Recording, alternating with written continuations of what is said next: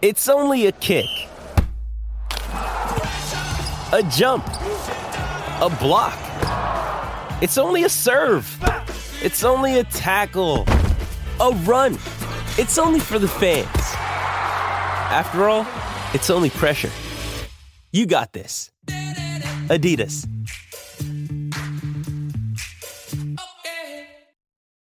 When you need mealtime inspiration, it's worth shopping Kroger, where you'll find over 30,000 mouth-watering choices that excite your inner foodie. And no matter what tasty choice you make, you'll enjoy our everyday low prices, plus extra ways to save, like digital coupons worth over $600 each week. You can also save up to $1 off per gallon at the pump with fuel points. More savings and more inspiring flavors make shopping Kroger worth it every time. Kroger, fresh for everyone. Fuel restrictions apply.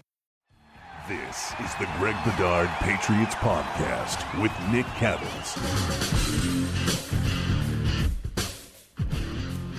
It is the Greg Bedard Patriots Podcast with Nick Cattles. Don't forget, subscribe, rate, and review as we all wait for the Bruins to score a 5-on-5 goal this season.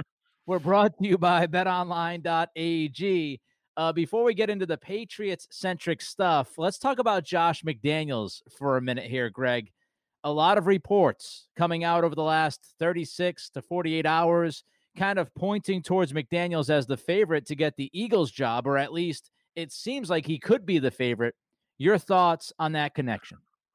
Yeah, now I'll just say I haven't seen all the reports. I know I've seen some hints about he's lining up staff, he's doing this. There's, I know Brian Levy, who's a longtime NFL agent who reps a bunch of coaches, had some sort of tweet saying basically like it's a foregone conclusion that McDaniels is going to be the Eagles head coach.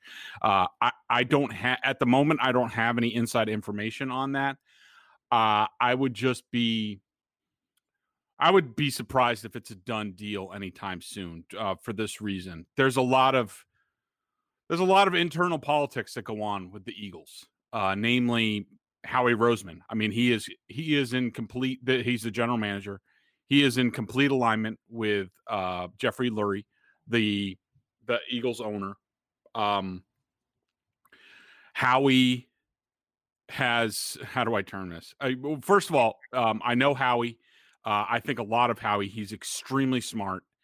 I think he's pretty good in personnel. Even though you look at this year's Eagles roster and sort of the decisions made that were made there, what are you going to do? Football happens. But look, this team won a Super Bowl not too long ago. That was an accident. And, but you look at Howie Roseman, he's been there a long time. He sort of worked his way up. When Chip Kelly came aboard a few years ago, Howie agreed to basically be kicked upstairs, and Chip Kelly had total control. And basically Roseman sort of waited in the wings, and as soon as Chip Kelly blew himself up, there was Howie Roseman with even more power once Chip Kelly left. And that's sort of where we are right now. How that aligns with Josh McDaniels and his vision for an NFL team, I don't know for sure in this circumstance, but let's just say in general, McDaniels feels that personnel and the head coach need to be aligned. They need to come, from similar schools. Certainly, he's open to working with different people, and he has been open to that in the past. But look, McDaniels is going to get one more shot at this, and if things start to go sideways in Philly, and they probably will. And that media market is vicious. It might be the most vicious in the NFL. I think it's worse than New York at this point. Yep. I think it's worse than Boston at this point. They are tough. And if things go sideways, and there's a lot of things that can go sideways between the Wentz stuff, the Hurt stuff, the salary, the rosters over the salary cap, all that stuff. Who do you think is going to get the blame in Philly if things go sideways? I doubt that it's going to be Howie Roseman. It's probably going to be Josh McDaniels. And is that the type of situation that you want for your probably last chance at being a successful NFL head coach? Because if it flames out, it's going to be 0 for 2. It's going to be really rough for McDaniels. So I just don't know, and I don't know what their conversations have been. The Eagles are interviewing the Colts offensive lineman, offensive coordinator Nick Sirianni. I think he might have been in Philly because Reich is there, so there might be a connection there. I think it's far from a done deal. Who knows? Could he be there? Sure. I don't know. Maybe him and Howie have a great relationship, and maybe Howie is saying all the right things. And he said, look, I'm going to give you ultimate authority on personnel. I'll be the general manager, but you get final call. That sets up to certain circumstances, but that's sort of the way I see things right now with McDaniels. It reeks of desperation to me from McDaniels if he takes this job. It's a good point. It reeks of, I don't think I'm going to have a legitimate shot at getting another gig next year. And this time around, nobody wanted to even interview me, let alone be interested in me enough to have me on the list up towards the top 2 or 3. I think this is one of the worst openings in the NFL. And you can look at maybe Houston with all the chaos right now with Deshaun Watson as being questionable as well. But Philadelphia, you hit some of the things, Greg. They're $50 million in the red. They've got a quarterback controversy where obviously Lurie and Roseman both want Wentz to be the guy. You've got Hurts kind of just hanging there, wondering what the hell's going to happen with him. You also have Roseman, who has had a sketchy recent history in the draft, has not done a really good job. I mean, if you listen to some of the Philadelphia radio, it sounds like New England. They selected, Jalen Reagor over Justin Jefferson, and they drafted this guy or that guy instead of this guy or that guy. So the last couple of years hasn't been great for Roseman in the draft. And also, let's not forget why Peterson left the job. Reportedly, Peterson left the job. You've got 2 or 3 options here, right? Peterson either left the job. Troy Aikman came out and said he left the job because Peterson wanted Hurts. Other people in the organization, Roseman, Lurie, wanted Wentz to be the guy because of the money that they were going to pay to Wentz, right? So Peterson was not given the call to pick the quarterback. That's one of the stories. Another story is Peterson wanted to promote within the staff. Yep. And Lurie and Roseman both shot that down. So Peterson didn't have say of the quarterback. Peterson did not have say who was going to be on his staff. The other story is just that he was tired. Peterson was tired of having to deal with the front office and ownership and feeling like everything was kind of overmanaged and he had to answer to everybody else's questions. I mean, $50 million in the red, quarterback controversy, and that kind of power structure within an organization. I look at other jobs and say they're way beyond what Philly is right now. And to me, it's more of McDaniels feels like, man, if I don't take this swing with Philly, I don't know if I'm going to get another swing. Nick, you bring up a couple of excellent points, and this is why I have you on the podcast, because you're wicked smart, and fill in the blanks where I sort of fumble. You're absolutely correct. I mean, that's part of the calculation for McDaniels right now is he's looking at this hiring process. The 2 jobs that he probably would have jumped at, the Chargers and the Jaguars, didn't even talk to him. Yep. Constantly, we are now how many years out from Indianapolis? It's constantly brought up. Denver is constantly brought up. You also have to factor in, look what is coming in New England. You're probably not, despite what was said at the time, I don't exactly think Bill Belichick has opened up his world to you, and what the plan is in terms of quarterback, personnel, wide receivers, tight ends, any of that stuff. All you can do is look at the past 2 years and what has Bill Belichick given you to work with as the offensive coordinator. Really jack crap. I mean, between the wide receivers and the tight ends the past 2 years. How are you assured that it's going to be any better next year? You don't even know who your quarterback is going to be. You probably don't even know what the plan is at quarterback. So then you look at it and you say, all right, if I'm getting no interest right now, how am I assured that I'm going to get any interest a year from now? How is it going to be any better a year from now? And look, people could say this job isn't good or that job isn't good or whatever, but it always comes down to this, because I'm always surprised. Like, when Brian Flores jumped to Miami, I didn't think that was a great opportunity for him. I thought better chances were coming for him. There's only 32 of these jobs in the world. Right. And, it's not every year that you're offered them. That's why, Brian Daboll basically pulling his name out, and I thought he was going to be a strong candidate for Philly. Once the Chargers made their move, which that's the job that Daboll wanted, that's the job most people in the NFL community thought that he was targeted for.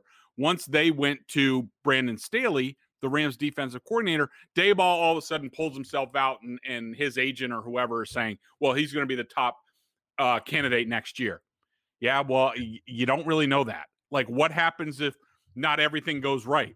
What if Josh Allen regresses when there are people in the stands? What if the Bills all of a sudden are great this year and they suck next year on offense? Who do you think is going to get the blame? And then all of a sudden you're not getting calls. But I think what was your other point on the dynamics, Peterson and the Eagles? You're absolutely correct. If I was talking to Josh McDaniels, my counsel to him would be, you need to figure out how much meddling there is going to be going on, because Chip Kelly had the power and was able to say, you know what? I'm doing things my way. You guys stay the hell out. Howie, get the hell out. If you want me, this is the way it's going to be. McDaniels is not coming from that sort of power authority right now, but you're absolutely right. Peterson basically was ready to go, resign, whatever, got fired, whatever, because he was sick of, after every season, Jeffrey Lurie and Howie Roseman come to him and say, all right, well, what's your plan for the offense? Well, we don't like that plan. Like, this goes on every year in Philly, unless you make certain Chip Kelly accommodations. That's going to happen. And how is McDaniels going to react to that? I think it's all extremely valid. It's all part of the calculus that goes on with this Eagles job. And you're right. I don't think it's all, as opposed to, like, say, the Chargers and the Jaguars and other places with, salary cap space and things like that. And also, a stable quarterback situation. I wouldn't say the Eagles is great, but, like you said, on the other side of the coin for Josh McDaniels, you have to balance, all right, well, when am I going to get an opportunity? Because if this year is any indication, and if I'm not confident things are going to be better for the Patriots next year, where am I going to be? Do I want to pass this up? I think that's going to be part of the calculation. And, and also, Nick, what no one's really talking about is, like, the Eagles are on the other side of this. Like, do they want McDaniels? Like, I don't think that's set in stone either, that I'm sure McDaniels, just like he did in Cleveland last year, just like he's done in other places, where he says, this is my vision for a franchise. This is the way I see things going, personnel, coaching staff, all this stuff. Is that in alignment what Howie Roseman and Jeffrey Lurie want? I don't know. We'll have to see. All right, let's jump to what was being talked about a lot yesterday on Boston radio, and this should not be a surprise. I'm not a huge fan of kind of going back to relitigate the Belichick-Brady stuff. Yeah. I know that sounds very weird, but I detach myself from it. I do. Like, to me, I've always kind of looked at sports as a very business-like approach in my head. So once a guy leaves, to me, it's okay, what's going to happen next? That's where my head always goes. I know some people love living in the past and they can't get by this whole Brady Belichick thing. Right. I see it more in the rearview mirror. I really do. I think my overall feeling about the relationship was that all relationships in sports end at some point. These two guys were the GOATs within their specific individual categories. It went beyond 20 years. There was some, going back a couple of years ago with Brady kind of being irritated, not being offered the deal, which, by the way, I just look at this and say, I could actually see it from both guys' viewpoints. And I know that's not hot take, super sexy sports radio stuff, but if you're Belichick, I can only, I could totally understand Belichick saying, I'm not going to give a 40-plus-year-old guy a 3-year contract or a 2-year contract. No matter what he's done in the past, you don't pay for past performance. You pay for what you think the player is going to do. Once you start paying for past performance is when you ruin an organization. I could totally understand Belichick saying, yeah, he's been great. And he continues to defy Father Time. But if I give this guy a 2 or 3 year deal and we're getting close to his mid-40s, that's going to be a really tough spot. So, yeah, if it takes us ripping off the Band-Aid, then that's what we're going to do. I can see Belichick's side, but I can also understand Brady. I can understand a guy who had put everything he had into an organization for 2 decades, consistently took less money, knows that he's looking at one of his final contracts, wants to get that payday, wants to be surrounded with weapons. So I understand Brady walking away. I know it's not popular, but in reality and logically speaking, I can understand each side. But of course, Greg, we're in 2021, which means Brady gets to the NFC Championship game. And boy, oh boy, here come the hot takes firing out of the cannons in Boston as people can't wait to bring up Brady's in the NFC Championship game, blah, blah, blah, blah, blah. I know that you've heard a lot of takes on the radio over the past 24 hours that you disagree with. I'm just going to set it up for you. The floor is yours. Thanks. And by the time people listen to this, I will have been on Felger and Maz, and I would probably might have put my head through a wall by now. So, I heard some of it yesterday. And in general, and first of all, I agree with you. The not everything it needs a hot take. And that's sort of why we have BSJ. It's sort of why I have this podcast where, we can throw, water on all that stuff. I think most people who have read me and listened to me over the years know in terms of Brady and Belichick, I'm pretty much in the middle. Yeah. Like I was all over Belichick's case about what he gave Brady to work on offense and about, I was critical of his comments about like we sold out the past couple years. Like I don't believe any of that crap. And like, if you're selling out, then you actually would have given Tom weapons to work with, in training camp or in the offseason and things like that. Maybe Tom would have showed up. And I was also critical of Tom for not showing up and not working as hard as he used to. And I understand why he did that. He was throwing a temper tantrum. I didn't like Belichick, fiddling with Guerrero, okay, he's allowed in, now he's not. And like, just making it harder for Brady and Belichick not giving Tom a contract extension after they beat the Falcons in the Super Bowl. Like I thought he should have gotten a 5-year extension right there. He was the MVP. They had won the Super Bowl. What else does the guy have to prove? He just should have gotten a 5-year extension, which would take him through like 2022, 2023. We wouldn't be talking about this. Yep. So I've been pretty much down the middle, but I just think, listening to some of the stuff, some of the sort of points that people are making in terms of this just, drive me crazy. First of all, there's the, Tom's the greatest winner ever. Only Tom could have done this with the Buccaneers and Arians. Okay, well, first of all, let's not make the Buccaneers out like they're the Bengals. Like, if you calculate everything from their beginning when they wore the creamsicle uniforms, okay, fine. They've been bad. But like, I'm sorry, but like in my lifetime, the Bucs have been pretty good most of the time, especially for a good 12-year run there with Tony Dungy and John Gruden. This is not the Bengals, okay? And on the coach, Bruce Arians, even though I do think he's a boob sometimes, and I think even now, the more microphones that are stuck in front of him, the worse he sounds. Oh, he irritates a lot of me, the guy. He does. Yeah. But let's not make him out like it's Marvin Lewis. Like, you're talking about, no, only Tom Brady could get them. First of all, they were 7-9 last year with goddamn awful quarterback play. 30 interceptions, right? Was it 30? 30 interceptions. Yeah. So only Tom Brady could have elevated them a few games and things like that. I just don't believe that. I believe that decent quarterback play would have improved the Bucs, and they probably would have been in the playoffs. Would they be here? I don't know, but that's different.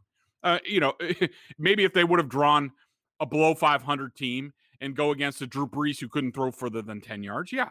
But be that as it may, on the coach, everyone's like, well, Bruce Arians this, Bruce Arians that. He was in the NFC Championship game 5 years ago with Carson Palmer as his quarterback. Like, did people just black out? Did they forget this? Only Tom Brady could. Well, Carson Palmer did it. Like, what are we talking about here? You people are just trying to find points to fit their agendas. Also, the big point is this proves it was Tom over team. What are you talking about? What does one thing have to do with the other? I went back and I read my column at the time when Brady left the Patriots, and I had a line in there saying, like, now everyone's going to keep score. And this is even before I knew where he was going. And I said, it's pointless because whatever team he's going to and this team are going to be in two different circumstances. Thank you. And that's where they are. Yep. The Bucks were, look, they did better than I thought they were going to be. I will say I feign ignorance on the Bucks because I just didn't study them. I didn't see them that much last year. And so I didn't know how good the defense was. I didn't know what they had. I didn't know they were going to get Antonio Brown. I didn't know they were going to get something out of Rob Gronkowski. So their offensive line is better than I thought it was going to be. They drafted Tristan Wirfs, who's had a great year. Anybody who knows anything about football can look at the two teams and say that the Bucks were loaded. They were ready to go to the next level. Brady helped put them there. The Patriots are just in a different spot. They're in a much different spot. They haven't had offensive weapons in years. They're up against the cap, all this stuff. Like, I just don't understand that point of view. I think it doesn't prove anything. It just proves that the Bucks had better talent than the Patriots. And okay. And people could say, well, they were below 500. Well, did you see how the Patriots finished last year with Tom Brady at quarterback? They were 4-5. They were, I think, 2-5 down the stretch with games that mattered, including the Dolphins game. Like, the Patriots were a losing team at the end of last year. They're a losing team now. Brady was there last year. He was not there this year. So I just don't think a lot of the arguments, hold water from one thing to another. But whatever. People are going to say whatever they're going to say. And I just think it's ridiculous.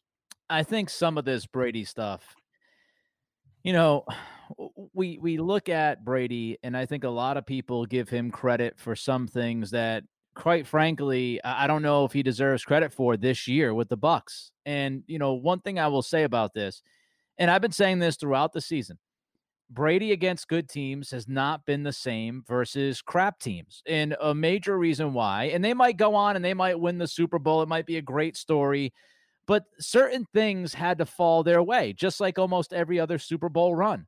When you look at the Bucks, you mentioned this, Greg. They drew a 7-9 Washington team who had their fourth quarterback playing, Taylor Heineke. Mm-hmm. And as well as Heineke played that night, and as great of a story as he was, they played a below 500 team with a fourth-string quarterback. That was their first playoff win. That let's not throw a parade. And then now we see them play the Saints. And listen, the Saints are really good on defense, I think. But you saw Drew Brees. He's done. His arm is linguini. Nothing left in the tank. Could not throw it beyond 10 yards. They turned the football over 4 times, which gave Tampa short fields. Tampa scored 21 points off of the first 3 New Orleans Saints turnovers. So, yeah, if you are even an above-average quarterback, you are going to put points up on the board when the opposition is handing you the football in their own territory. That's how football works. So we'll see what happens when they go to Lambeau. We'll see what they do when Aaron Rodgers plays against that defense. I just listen. It's a great moment for Brady to get to the NFC Championship game, and I give him credit for playing better than I expected him to play at the age of 43. There's no denying that. But there are circumstances that we have to pay attention to. We can't be disingenuous with this conversation. We have to give the context. The context of this team being 11-5 is also a final month of the season when they played a bunch of trash teams. They played Atlanta twice. They played Lions. They played the Lions. Brady was sitting at halftime because they came out and blew the Lions out in the first half. So, I mean, let's put context to it. Yes, this team was 7-5, but I think they were 1-5 or something like that during the regular season against winning teams. Yep. And I just gave you the situation about the playoffs and who they've played. So if they go into Green Bay, they win that game, I think that's when you stand up and you say, okay. But frankly, to me, when he signed with Tampa, this was Super Bowl or bust. And if he doesn't get to a Super Bowl, then that's a fail. It's as simple as that. There's only 4 or 5 teams in the NFL, Greg, that say Super Bowl or bust. Tampa was one of those teams. You go all in on a 43-year-old quarterback because your mission statement at that moment is we've got to win the whole damn thing. If you fall short of that, you did not meet your goal. So let's see what they do in Green Bay. Again, tip of the cap to Brady, getting through the Saints.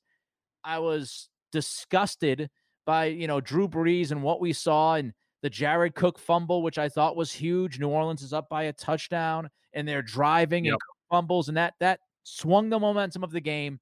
And after that point, it was all over. So let's see what happens. And let's not act like the Saints have played great in the postseason. That's the third straight loss.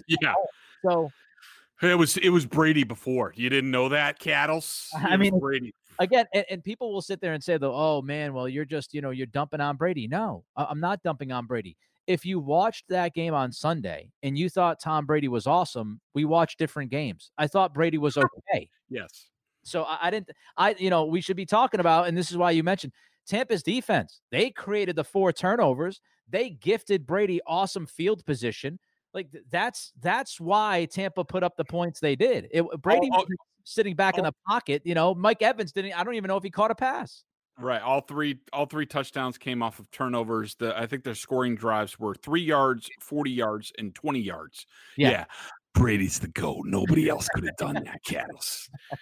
I think Evans caught a touchdown, by the way. I just want to. Okay. Oh, yeah. But it's just. That was the one play 3-yard drive. Great job. It's like Lamar Jackson. I lost my mind yesterday on my show down here in Virginia because, the people last week that were ready to anoint Lamar Jackson off of a single win against Tennessee, whose defense was bad all year long, everybody wants to go crazy. And as I said last week, I think we talked about it for a minute on this podcast. The Ravens won not because of Lamar Jackson. The Ravens won because they held Derrick Henry to 40 yards rushing. If you do that against Tennessee, you're likely going to win the football game. And then we see Lamar Jackson this last weekend. And again, he was a below average quarterback, which he has been in 3 out of his 4 playoff starts. So we have to give context. These big overarching narratives that become lazy, and some of them are hot takes. It's just not my style. Before we move on here, I did want to ask you about betonline.ag. The lines, of course, coming up this weekend. We got the AFC and the NFC championship games, Greg. Yeah, and also just looking over at our friends at betonline.ag, there are Super Bowl lines, early Super Bowl lines that you can get in on. So we'll talk about that in a second. But look, huge weekend of football. I know where I'm going to be. I'm going to be watching it. I'm going to be betting it. Well, let's see if we can make any, points this weekend. But there's only one place that I go that has me covered, that has you covered. That's betonline.ag. Sign up today for a free account at betonline.ag and use that promo code CLNS50 for your 50% welcome bonus. So looking over the lines, we have the Packers both the home teams are favored by 3. I'm surprised the Chiefs game is not, off. But I guess they want action, and they think Mahomes is going to play. I don't really have a thought on either. I think both those lines are accurate, I would say, right now, and I'm sure on Thursday we'll have more to say. I do think it's interesting that they have, let's see, a Bucs-Bills Super Bowl is pick'em. The Chiefs are favored by 3 over the Bucs. The Packers are favored by 2 over the Bills. And the Chiefs are favored by 2.5 over the Packers in those Super Bowls. Should they happen. Don't sit on the sidelines anymore. Get in on the action. Don't forget to use that promo code CLNS50 to receive a 50% welcome bonus with your first deposit. Bet Online, your online sportsbook experts. All right, so quick. I want the biggest takeaway from last weekend for you when you're watching those playoff games. What was the one thing that stood out the most to you, Greg, last weekend? Okay, so the first game was, I'm just going back to it. Rams-Packers. My big takeaway from that game was I'm amazed at how much Rodgers is in the zone right now, and more importantly, he's in the scheme. This is what he had issues with that towards the end of the McCarthy era. I think he had outgrown that scheme. He needed to be challenged. I think LaFleur coming in really helped him. But the first year, Rodgers didn't really buy into it and sort of would do his, he wouldn't throw in rhythm of the offense. I think right now he's in rhythm of the offense, and that makes them very dangerous because you can be as enamored as you want with quarterbacks that make plays outside or off schedule, whether it's Patrick Mahomes or Josh Allen and all this stuff. But really what matters, because there's a reason why these plays are designed that way, how do they happen in the scheme when the play's called, because how does the defense react? How are you picking them apart? That's what really matters. Like those off-schedule plays are extremely rare, and they don't always work out. So I think that Rodgers right now is in the zone, and it's going to be up to the Bucs to try to figure out how to throw him off, and that's going to be you're going to have to pressure him. Bills Ravens. I thought this was a matchup of two offensive coordinators having terrible games, and it just so happens that that Brian Daboll had the better passing quarterback in this game. Yep. I thought that Daboll came out and basically didn't adjust to the weather conditions and looked to me like an offensive coordinator who's trying to show out to head coaches, to owners looking for a head coach, which often happens. He was way too pass happy in that game. Yep. I do not think he set up Josh Allen for success. I'm not going to rip Josh Allen for the way he played because I think his offensive coordinator let him down. And I think they've gotten way too pass happy the past couple games, and it could do them in against Kansas City. You have to have balance. I don't care how good you think Josh Allen is. He is not going to win a game like that against Patrick Mahomes. He's just not. So you need to find a way to have balance. He's better with a little bit of play action. He's actually they've forgotten that Josh Allen actually had the most play action snaps this year, and it's part of the reason why he was good. And they kept him confined, and he really worked within the system well, and Daboll set him up. The Ravens, I don't know what Greg Roman was thinking. That look. Basically what happened was he like forgot about the Patriots game where the Patriots like set the edges and kept them in a phone booth and they couldn't do anything. And basically the Bills knew with the weather and all that, they basically stacked the line and they were going to make Lamar Jackson beat them. What he should have done, and I don't understand why he didn't go to this in the second half, because once the Ravens came out, they ran really well in the first drive. Leslie Frazier made an adjustment. He said, all right, screw that. With the weather, they're not going to be able to throw. We're going to stack the line, make them throw over the top. They're not going to be able to beat us. What Greg Roman's counter should have been was, okay, we're going to go shotgun spread, and we're going to spread everybody out because it keeps them from being able to run and pass blitz, which the Bills were doing a lot of. There aren't that many guys in the box. And when you spread them out, Lamar Jackson can easily identify them and sort of hit who he needs to hit, the weak spot if there is a pass, but also it makes it easier in the running game for guys to double team to the second level and things like that. They just refuse to do that. And I thought that Greg Roman had a terrible game, and I think that he's on the chopping block right now. I think they need to look at that. Chiefs Browns, I didn't see a ton of that. I just think, look, the Andy Reid call on fourth down was ballsy. I do not think that he makes it without the Super Bowl title last year. There's no way he makes that call. And that confidence that you get from winning a title and knowing that you've already reached the summit allowed him to do that. And Buccaneers Saints, look, the story of the game was Drew Brees could not throw the ball 10 yards. Yep. He was terrible. They had no other options. I don't know why Sean Payton didn't go to Jameis Winston down 10. There was no change. You could tell on the first couple passes. And I almost tweeted this, but then I didn't because it would be like, that take aged well. But I was going to say after the first drive, I was going to be like, Brees' velocity is subpar to this point. And I don't know if it's going to get any better. The balls were, even the balls he completed were barely getting there before the defense. And that continued. And once the Bucs realized that Brees had nothing and wasn't going to beat him, they just stacked the box and went to two-man, where you basically have to throw over the top of the cornerbacks and in front of the safeties. That's a very tough timing play. And he couldn't do it.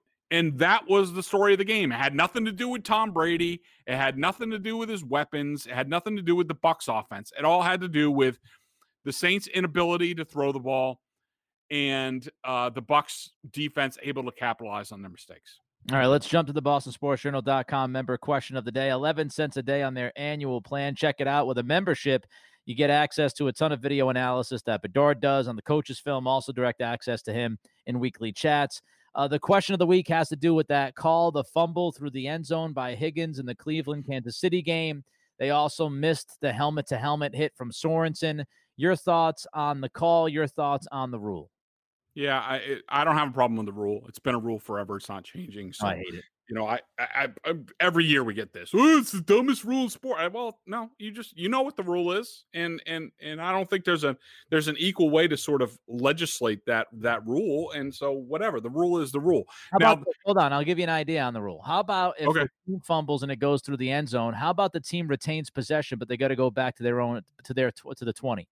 How about if you fumble it, you don't get the ball where you fumbled it at, you push the offense back 20 yards. I hate the idea of rewarding the defense because the offense screwed up or something happened, especially when it's a helmet-to-helmet hit. If you fumble the ball at the half-yard line, the offense keeps it. If you fumble the ball through the end zone, the offense loses the ball. That makes no sense to me on any level. And by the way, when the defense, if you're going to award the defense the football, which I hate, but if you're going to do that, why in the hell do they get it all the way pushed out to the 20? Why don't you say, all right, it goes to the 1 yard line where the guy fumbled? Like none of that rule makes sense. And for the people that say don't fumble, why can't we say both? Yes, Higgins should not reach out the football and fumble it. That's on him. That's on the Browns, blah, blah, blah.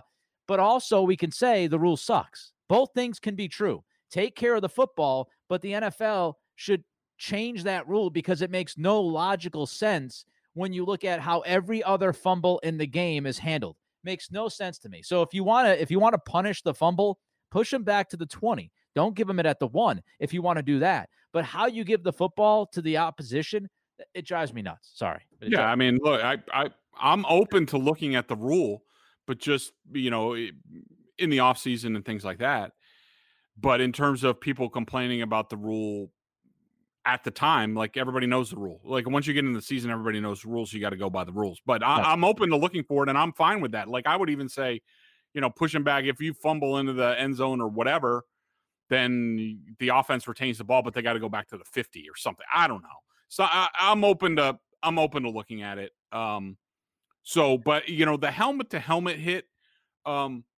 Yes, when you slow it down and you look at it, was it helmet to helmet? Yes. Should it have been called? Maybe. But the way I look at it, and I don't know if this is correct, this is just me, but the way the rule is written, they almost write intent or the ability to avoid the helmet to helmet contact. Like where they say, when you helmet to helmet contact or you lowered to initiate contact. Like I don't think that Sorensen lowered his helmet to initiate contact. I think he lowered his helmet to keep him out of the end zone. And that it just helmet to helmet happened. Like it wasn't, and he couldn't avoid it. Like he dove in front of the goal line. His helmet happened to be there. I think intent is written into the rule. Intent or also the chance to avoid helmet to helmet contact. I don't think either was in play there, so I was okay with a non-call. I thought he led with his head. I thought it was a penalty, and I also I understand once the season starts, they're not going to change the rule on the fly, but we can still bitch about the rule because I think it sucks. It's a terrible rule.